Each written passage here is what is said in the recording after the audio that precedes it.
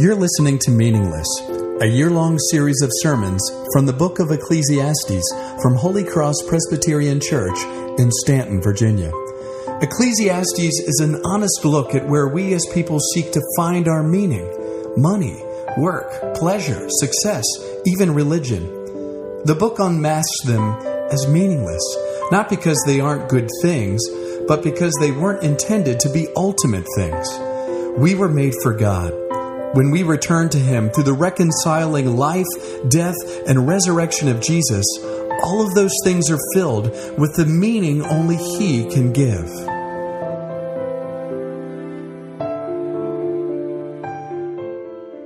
The rest of you, I'd ask you to turn in a Bible, if you have one with you, to Ecclesiastes chapter 5. If you don't, the text is in your order of worship. We had a couple of Bibles on the back table. We need to refill those because someone took us up on our offer, which is great, fantastic. We'll get some more out there if you don't own one. Don't worry, we'll get one in your hands. Let me remind us what we're doing. We are literally in the middle of a year-long series through the book of Ecclesiastes, which is in the Old Testament. That's about halfway through your Bibles, the book of Psalms. Keep going to the right, you'll pass Proverbs, and then you'll get to Ecclesiastes, okay? We're in the middle of this year-long series, and we're doing this because of a conviction that all of us, Christian or not, everyone in this room, everyone on this planet, is looking for something. We may call it different things, but in the end, we are all looking for something to hold the weight of our hopes, to hold the weight of what we hope to get out of life, what we hope we need. And this book speaks to that. Some of us, that may be striking. The Bible actually speaks to something we care about. It does. This book speaks to this particular thing, and it does so from a rather secular perspective. It doesn't give you, churchy talk. It gives you straight talk from the mind of someone who's trying to find hope apart from God, okay? And ironically, though, like I said before, this week we look at what it would mean to look for our meaning, to look for to look for religion to be able to hold the weight of our hopes. Can our spirituality hold it up? Can our religious fervor, our church involvement, or just, because some of us don't self-define as religious, but we self-define as spiritual, right? Can that provide us what we're looking for? That is the question that we come with today, and as all questions here in this church, we're going to bring it to the Bible to see what it says. So our habit here in this church is we stand in honor of God's Word, so why don't we do that now as I read. I'm going to be reading Ecclesiastes chapter 5, verses 1 to 7. Friends, this is God's Word. Guard your steps when you go to the house of God. To draw near to listen is better than to offer the sacrifice of fools. They do not know that they are doing evil. Be not rash with your mouth, nor let your heart be hasty to utter a word before God, for God is in heaven, you are on earth. Therefore let your words be few. For a dream comes with much business, and a fool's voice with many words. When you vow a vow to God, do not delay in paying it, for He has no pleasure in fools. Pay what you vow. It is better that you should not vow than that you should vow and not pay. Let not your mouth lead you into sin. And do not say before the messenger that it was a mistake. Why should God be angry at your voice and destroy the work of your hands? For when dreams increase and words grow many, there is vanity. But God is the one you must fear. This is God's word. It's given so that we might flourish. Would you pray with me?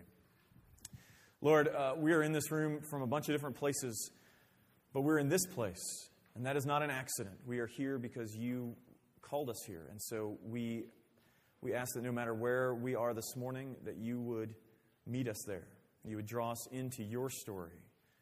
And that, Lord, that you would let Christ and His cross come to the fore and let the one who speaks fall to the back because, Lord, He is the hope of the world.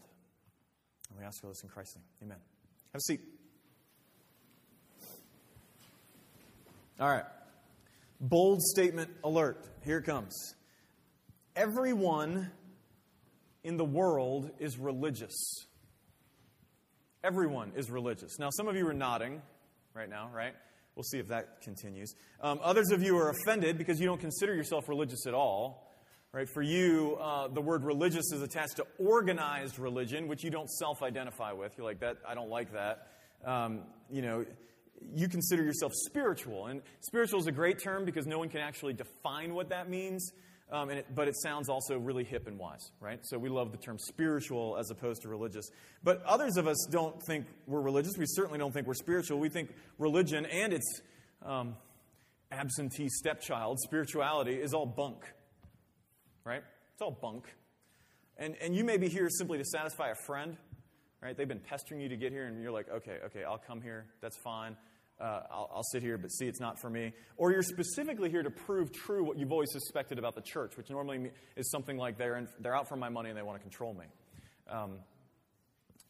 Here's why I say that everyone is religious, though, okay, no matter where you are on that spectrum. The Scriptures, the Bible, tells us that we were made to worship. Now, that's a really churchy word, right? Worship. For some of us, that means singing. Others of us, we don't really know what that means.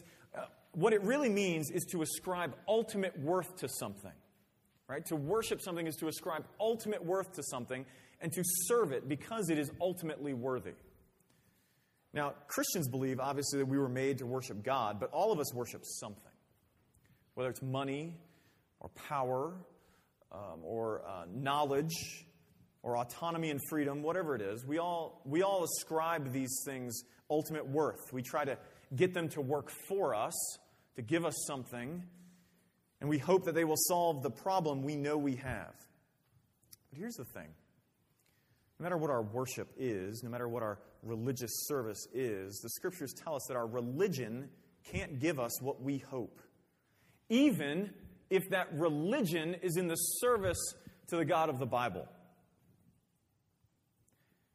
Now, hopefully this is going to become clear as we move on. There's an outline in your bulletin if that's helpful to you. We're going to look at this text, this passage this morning in three ways. Okay, we're going to look at the character of religion, the inadequacies of religion, and then finally the alternative to religion. Okay? The character, the inadequacies of it, and then an alternative. First, I want to look at the character. Let's look at a form of holiness. Look down at verses 1 to 2 if you still have your text out in front of you. He begins this, guard your steps when you go to the house of God. Now, this sets the stage for his argument. This is what he's talking about. It's this context, right? And anytime you read the Bible, you want to look for the context of what he's saying, because we have a habit of taking little verses, we pull them out, we rub them like rabbit's feet to make us feel good about ourselves. We need to place this back in its context. And the context of this has to do with this idea of going to the house of God. Now, in the Old Testament, the house of God is the temple. There's only one of them. It's in the city of Jerusalem, and it is the place of worship for the entire nation. And in the theology of the Old Testament, the way they understand God, it is also the place where heaven and earth meet. Right? That if you want to go have an experience of God, you've got to go to the temple. And that's because, and some of you who are more fluent with the Bible that get into this stuff, that is why the temple has all this imagery. There's statues and all this stuff, angels everywhere. The candlesticks are made to look like tree branches because it's supposed to be Eden, right? It's Eden being rebuilt and being restored. That's God restoring things, because that's where He would walk in the cool of the day. All right. Now back to this. This helps us to see that what we're talking about here is the context of religious worship, and specifically temple worship, which means it's orthodox. It means that this is the right kind of worship. That's what we're talking about here. If you're a first century Jew, or if you're an original reader of this, which would have been long before the first century, what he's talking about is worship as it's supposed to be done as a Jew. In other words, you see the world in two categories, and we heard some of those categories this morning in our New Testament reading. That there are two kinds of people in the world. There are Jews and there's everybody else. There's Jews and Gentiles, right? And if you're a Jew, then God has spoken to you. You've got all the good stuff. And you're a Gentile, then you're kind of wandering around in darkness. So he's not talking specifically about just kind of pagan worship. He's not talking about the them, on the us-them spectrum. He's talking about us. Okay? He's talking about the context of religious worship, and he follows that up with this. To draw near to listen is better than to offer the sacrifice of fools, for they don't know that they are doing evil. Now, let me give you a picture of what is happening here. The writer of this book, who calls himself the teacher or the preacher or something like that, depending on your translation, he is envisioning a scene in which someone is coming to the temple to worship, right? Like they're supposed to. And their whole point in coming is to go through motions, to get their religion done. This is why he mentions listening as opposed to offering the sacrifice of fools. Remember, in the Old Testament, and you may not know this, but in the Old Testament, the major chunk of the Bible, as you're reading it, in the Old Testament, animal sacrifice was part of worship. He's not saying that sacrifice is foolish. When he says the sacrifice is foolish, he's not saying sacrifice is foolish. He's contrasting someone who comes to listen to God, presumably from His Word. In other words, someone who's in a form of relationship with Him, listening to Him, and someone who just simply does religious stuff. They aren't bringing their entire person before God. They're simply seeking to offer Him something. I'm going to give Him something of mine, and I hope He'll be okay with that. Okay? Our teacher calls that the sacrifice of fools. And this gets to the point of him saying that they don't know that they are doing evil. Now, let me try and explain this as best I can. Many of us have the notion that if there is a God, he's a rather... he's kind of a rather insecure and uninvolved chap, right? I mean, like, he's way off in the distance. He's way up there. And what he really wants is for us to do certain things, to keep rules, maybe believe a couple of things, and tell him that he's good. Like, we look at him like we think about, like, Tinkerbell, right? That if we don't say, I do believe in fairies enough times and clap, that he's going to die, okay? But what we think, ultimately, is that God wants obedience, or at least some kind of effort, and then we're going to be okay. And if we give that obedience, or we give some kind of effort, we give I really tried, I had good intentions, then God will do good things for us, okay? So when our teacher says that they don't understand that when they offer these empty sacrifices they are doing evil, what he means is that empty religion misses the point. Not only does it miss the point, he calls it evil, which means it is offensive to God. It's offensive to God. Think about that for a minute. Religion can be offensive to God. And not just any religion.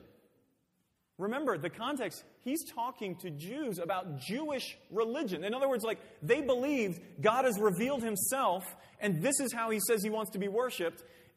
And they're doing it, and he says you can do it all the right ways and still be offensive to God. In other words, not all religious observance is created equal, okay? I know that's hard for us in our democratized society, but it's not. But the danger of all of this, especially in the context that he is speaking, the danger of all of it is, to most of us, it all looks pretty good. It looks really nice, right? People can be really good people. They can be really apparently devout. They can be upstanding and moral and still be serving not God, not loving not God, but religion. Now, some of us in here this morning are in this camp, right? Some of us who are members of this church are in this camp. We have probably spent our whole lives looking pretty good. We have good habits, and we know how to keep our bad ones secret, right? We cover those up. And we have a lot of facts about God. We probably have some Bible memorized. We can express the gospel. We may have even led someone to faith in Christ before. But we are desperate to keep up an image. But in reality, we are offering the sacrifice of fools. On the outside, we look nice, but inside, we are angry, we are arrogant, and we are terrified. Now, a lot of that is because of a confusion of identity. Look down at verses 2 to 3. He says this: Don't be rash with your mouth, nor let your heart be hasty to utter a word before God. God's in heaven, you're on earth. Now, stop there. If I just described you, and you're like, oh, dude, he's been reading my email. Like, if I just described you, let me offer you something. You want to know why you're angry, why you're consistently disappointed, and why you're terrified when it comes to God? We get this way when we have forgotten who is who. Okay? Here's what I mean. The teacher here has this statement, right? God's in heaven, you're on earth. And he says, let your words be few. This totally speaks to this. You see, the very basis of what we would call religion, the very basis of religious service, the kind of religion that he's talking about here, is a category error. We tend to think it works like this. We do things for God. He does things for us. We have this business arrangement. That is the best idea of religion. It's kind of a business arrangement. And that is why many of us are angry when we think we've been doing what we're supposed to, right? I've been doing the right things, but we haven't gotten what we think we deserve. And we're angry because that means to us he's going back on his deal. He made me a deal, and the deal was, I serve you, or his deal is like, look, you serve me, and I'll give you what you most want. What is the most meaningful thing in your heart? That I'll give you. All you got to do is serve me, right? Now, many of us have confused this with actual Christianity, and we are surprised when life doesn't turn out the way that we should. And then we start pointing the finger at God, don't we? You didn't come through for me. Why have I been doing all this? What's the point? You with me? Our teacher would say that the problem here is that we think we are peers with God. It is a category error. He is God, we are his creatures. He is in heaven, we are on earth, which doesn't mean he is far off and distant, right? That's an image that you get from medieval paintings. He's up in the clouds, chubby kids with the wings and the harps, and he's up there and he's pointing his finger down like, touch me if you can. Like, that's not the image the Bible gives you of God. What it means when it says he is in heaven and we are on earth, it means heaven is where his throne is. He reigns. We're here. But this confusion isn't anything new. It goes all the way back. Because you see, the Bible tells the story that we were created in God's image. Humanity is created in God's image to be in a dependent relationship with him and to realize his rule throughout the world. The way that you would call this in the ancient Near East, you call this, we were created to be vice regents, which just means like, he says, come reign with me. Come rule with me. Over this creation. Not to exploit it, but to see it flourish. That's what we were created for. But in time, we came to believe that this was not good enough. That God was holding us back. We weren't okay with being his image. We wanted to be his equal. And so we betrayed him. And that betrayal, the Bible calls sin. And I know that has a bunch of different connotations with it, right, for many of us in this room. What that means is that we are chasing our way instead of living in the dependence on God for everything that we were made for. Okay? We want to choose our own morality. We want to choose our own view of reality, right? Modern philosophy is great with this, whether it's Nietzsche or Jean-Paul Sartre or Albert Camus. The entire thing is like, look, I get to choose what is reality. That goes all the way back to the garden. Whether it's, those big names or your everyday relativist, right? I get to choose what's right and wrong for me. We even think, in some sense, that we can indebt God to us.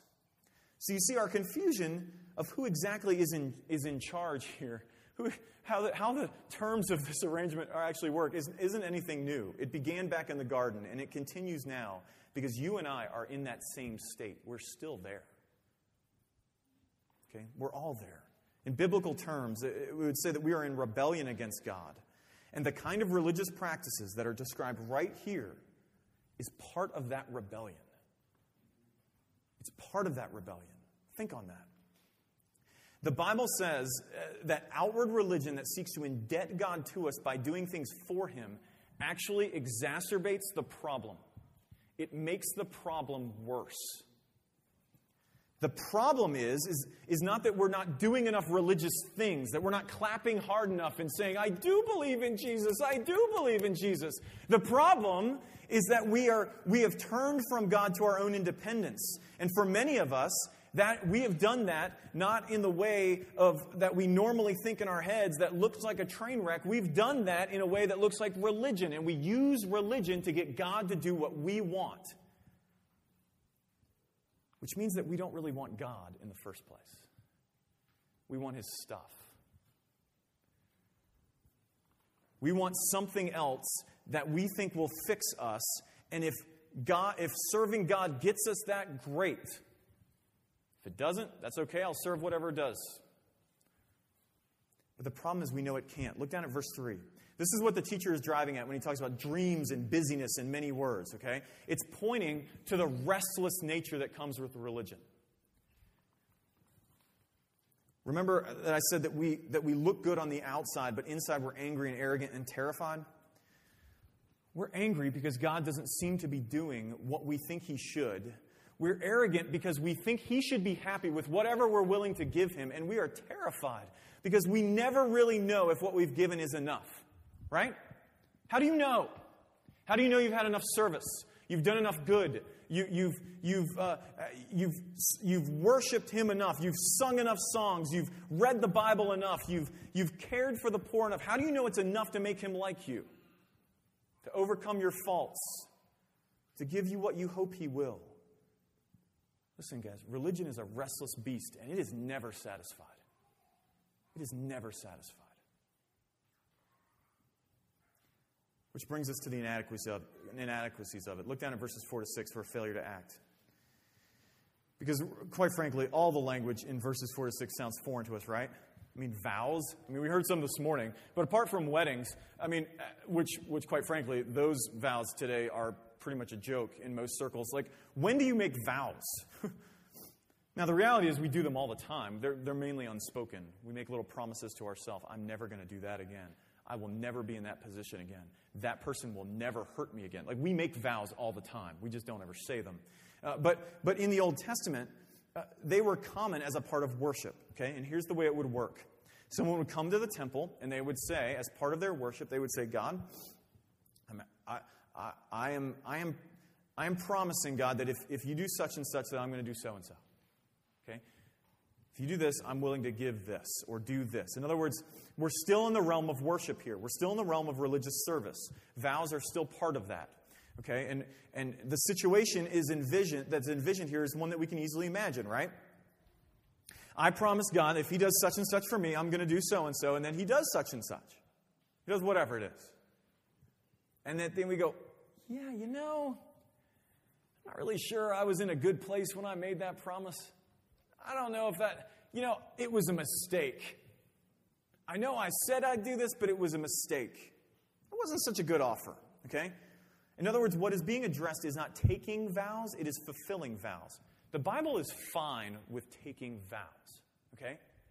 For those of you who are interested, Deuteronomy 23:21 talks about it. Like, it gives you how to do this. And the Old Testament consistently is like, what they consistently say is, it is better to not make a vow than to make one and break it. Okay, and that says it in a bunch of places. Proverbs, Psalms, like it says it all over the place, right here. And the New Testament doesn't change that, right?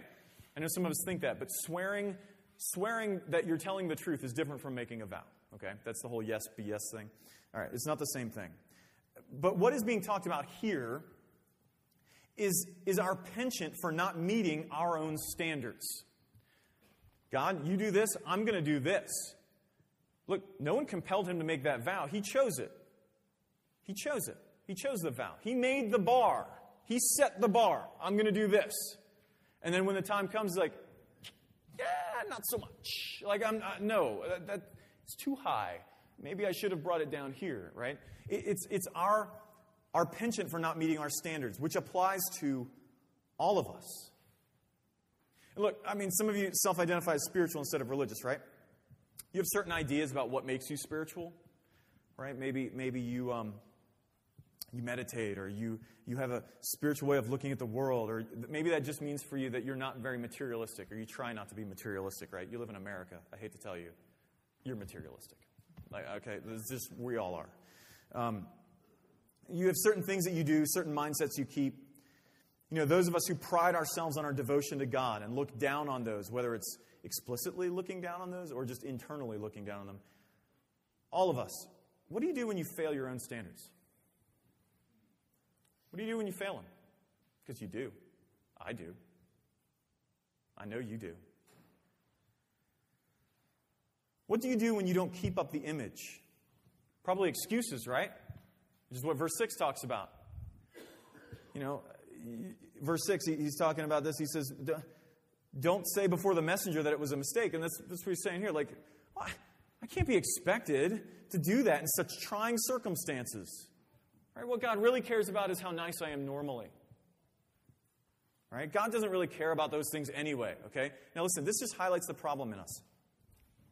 We use religion. We use spirituality. We use whatever it is we worship to make us right, to try and fix what we know is wrong with us in the world. But the problem is that we can't even keep the very standards we set for ourselves. Like, if there's no way we can keep the standards God sets for us, we can't even keep the standards set for ourselves. This is what the Apostle Paul talks about in the book of Romans. He's talking about those who, who don't have the law, like don't have God's revelation, they can't even follow their own conscience. Like we don't. None of us do. Which means that reforming isn't going to work. Reforming us can't even deal with our behaviors. Better yet, deal with what's going on inside of us. And that leads us to verse 7 in projecting an image. Look there. He says, "For when dreams increase and words grow many, there is vanity, but God is the one you must fear." Okay? Look, let's be honest. At the end of the day, listen to me. At the end of the day, religion, the outward action of piety without an inward motivation or reality, it's not for God. It's for everybody else. At the end of the day, it's for everybody else. And that is what our teacher is saying. He's saying God is the one you should fear. Which doesn't mean be scared of. It means be in awe of. Okay? In other words, he should be the one who's big, not the people around you. What the teacher is saying is you can fill the air with your words, with your right doctrine, with your good ideas about God, but he is not impressed. And look, the New Testament says this too in the book of James, when James, who is one of the early church's leaders, he says, "Look, you believe that there's one God," which in a first century Jewish new Christian mindset, that is like the orthodox affirmation, right? As opposed to the rest of the world that believed in the pantheon, you believe there is one God. You have good theology. Great. So do demons. And they shudder when they think about it. You've got the right ideas. Good. Good for you. Look, you can have all the congratulations of everyone in this room for your service to the church, for your good theology, for your care for the poor, for your spirituality, whatever that means. But frankly, it means diddly in the end. It means diddly. Whether I think you're a good guy or whether or not you think you're a good guy, in the end, it doesn't matter, right? In the New Testament, 1 Corinthians chapter 4, Paul talks about this. He says, like, look, my conscience is clear, but that doesn't mean I'm innocent. God's the one who judges me. He's like, look, I think I'm a pretty good guy, but so what? You may not think I'm a good guy. It doesn't matter either. Like, the point is, the teacher is saying here in Ecclesiastes that it is meaningless. Why? Why is religion meaningless? Because it cannot deal with the problem. Religion is just another way of saying, I can fix this problem myself. If I do enough of this, if I care enough for these people, if I live for others instead of myself, I can fix my problem. But you can't. I can't. We can't. You and I do not need reforming. We need recreating. We don't need to be reformed. We need to be reborn.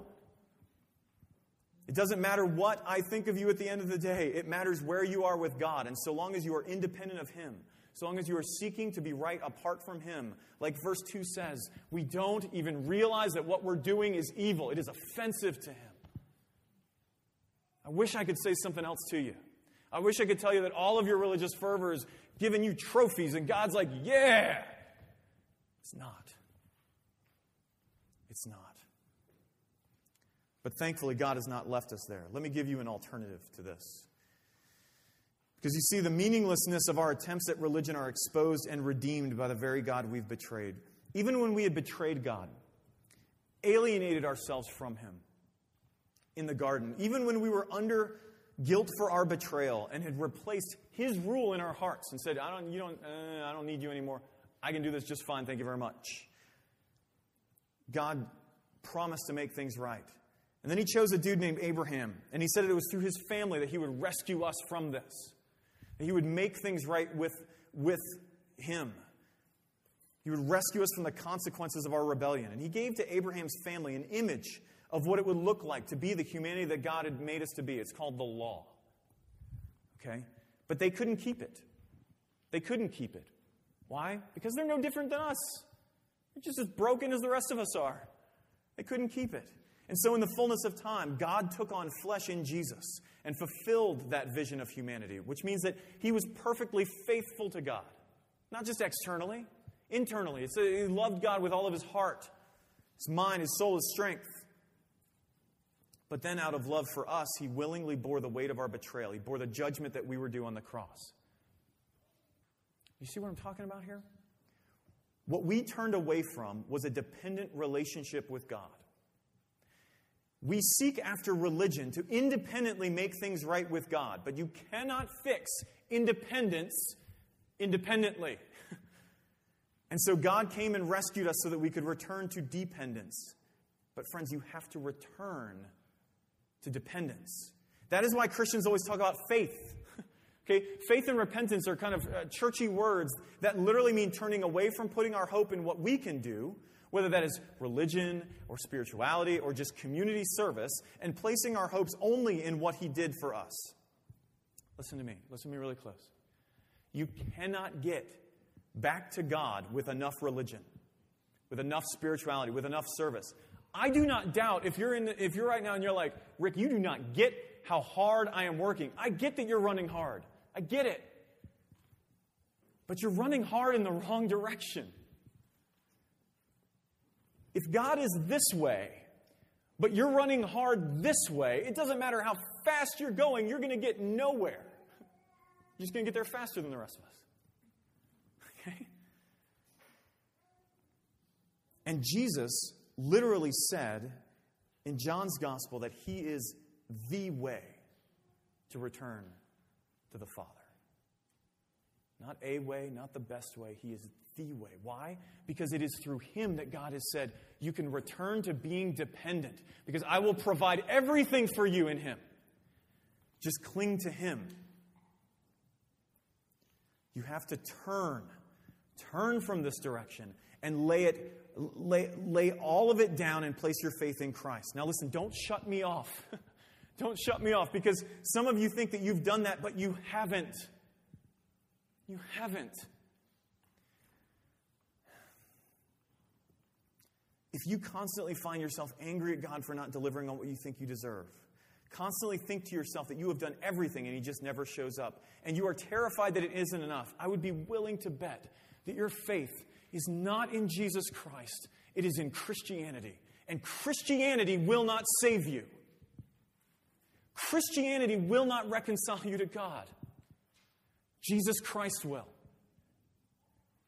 Jesus Christ will. Placing your faith in Christ means opening your hands. It means admitting that you aren't nearly as good as you think you are. And hoping, nearly as good as even you're hoping that you are. Okay? And coming to the end of yourself so that you can come to the fullness of him. It means realizing that it isn't God's stuff. It isn't the Father's stuff that will make you right. It is God himself. It is God himself. It must be all of him. It must be all of Jesus. His is the only righteousness, the only faithfulness we can ever hope in. Not ours. Not ours. Now, some of us are thinking right now, so religious things are bad, huh? And if it's all by faith, do I then just kind of do this and then sit on the couch? Right? No. Look, this passage tells us, sacrifice isn't bad, it's the sacrifice of fools that is bad. Vows are not bad, it is vowing and not fulfilling them that is bad, okay? The difference is motivation. Because when you place your faith in Christ, suddenly religion can be filled with meaning. The Protestant reformers, Martin Luther, John Calvin, Ulrich Zwingli, they were apt to say that it is faith alone that justifies. And justifies, it's a Christianese word. It means to be made right with God. Faith alone makes you right with God, but the faith that makes you right is never alone. It is faith alone that justifies, but the faith that justifies is never alone. That is because when you have been both fully known, listen to me, fully known. I want you to think about that for a minute. You know your junk, right? I know my junk. Like a trunk loads of it. You have been fully known in all of your junk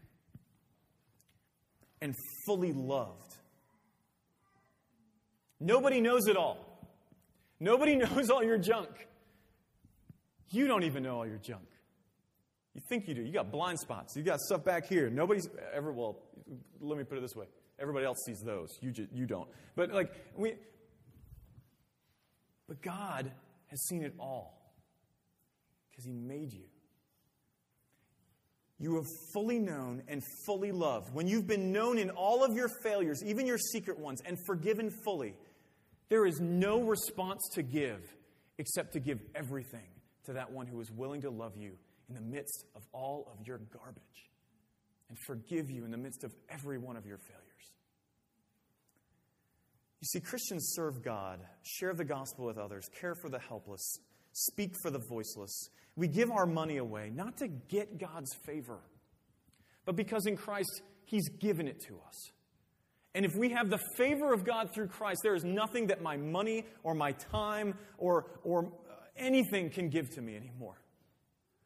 And so I can give it away. Let me be straight up here. The God of religion or of spirituality, He is a harsh taskmaster.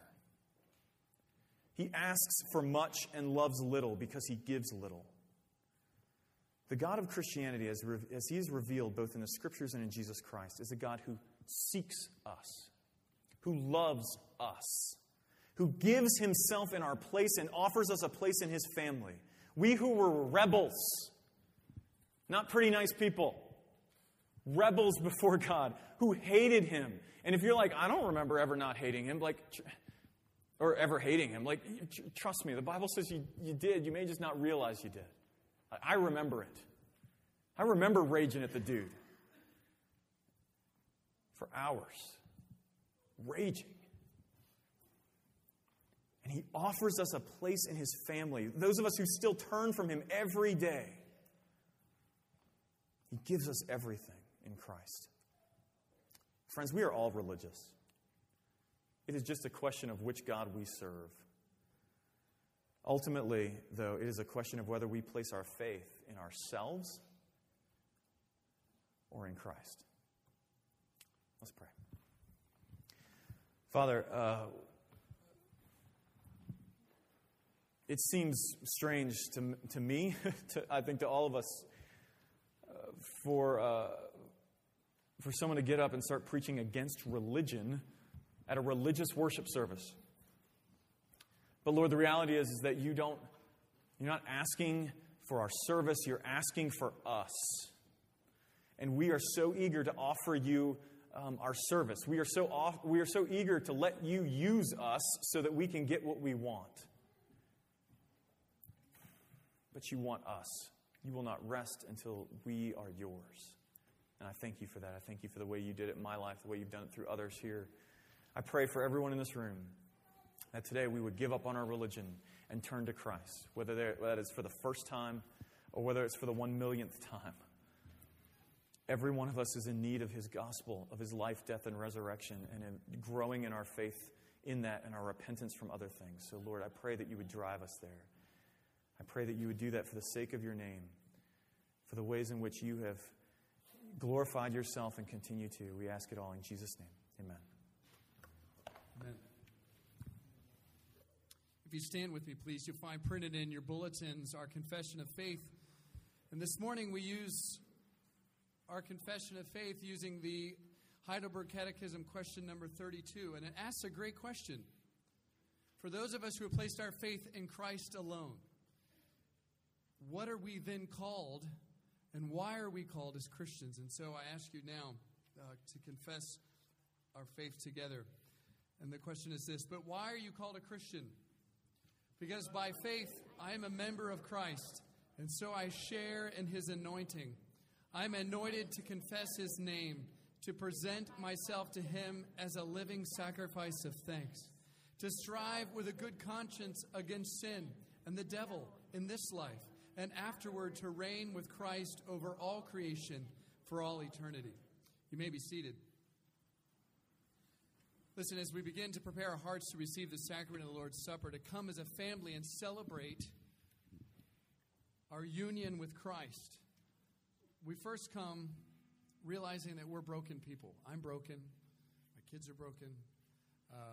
We're broken, right? And so We struggle with sin, and Scripture calls us to confess not only to God, but to one another our sins. And we do this not because God wants us to feel guilty, or somehow confessing our sin will appease our consciences. We confess our sins simply to stop pretending that we don't struggle with them, and to return to the only one who can do something about our sin, the one that we were made for in the first place. And so this week we're going to have a silent time of confession, where you go before the Lord silently and confess your sins to Him. And to frame that time, I want you to hear from the book of Isaiah. It says this: "Seek the Lord while He may be found. Call upon Him while He is near. Let the wicked forsake his way, and the unrighteous man his thoughts. Let him return to the Lord, that He may have compassion on him, and to our God, for He will abundantly pardon."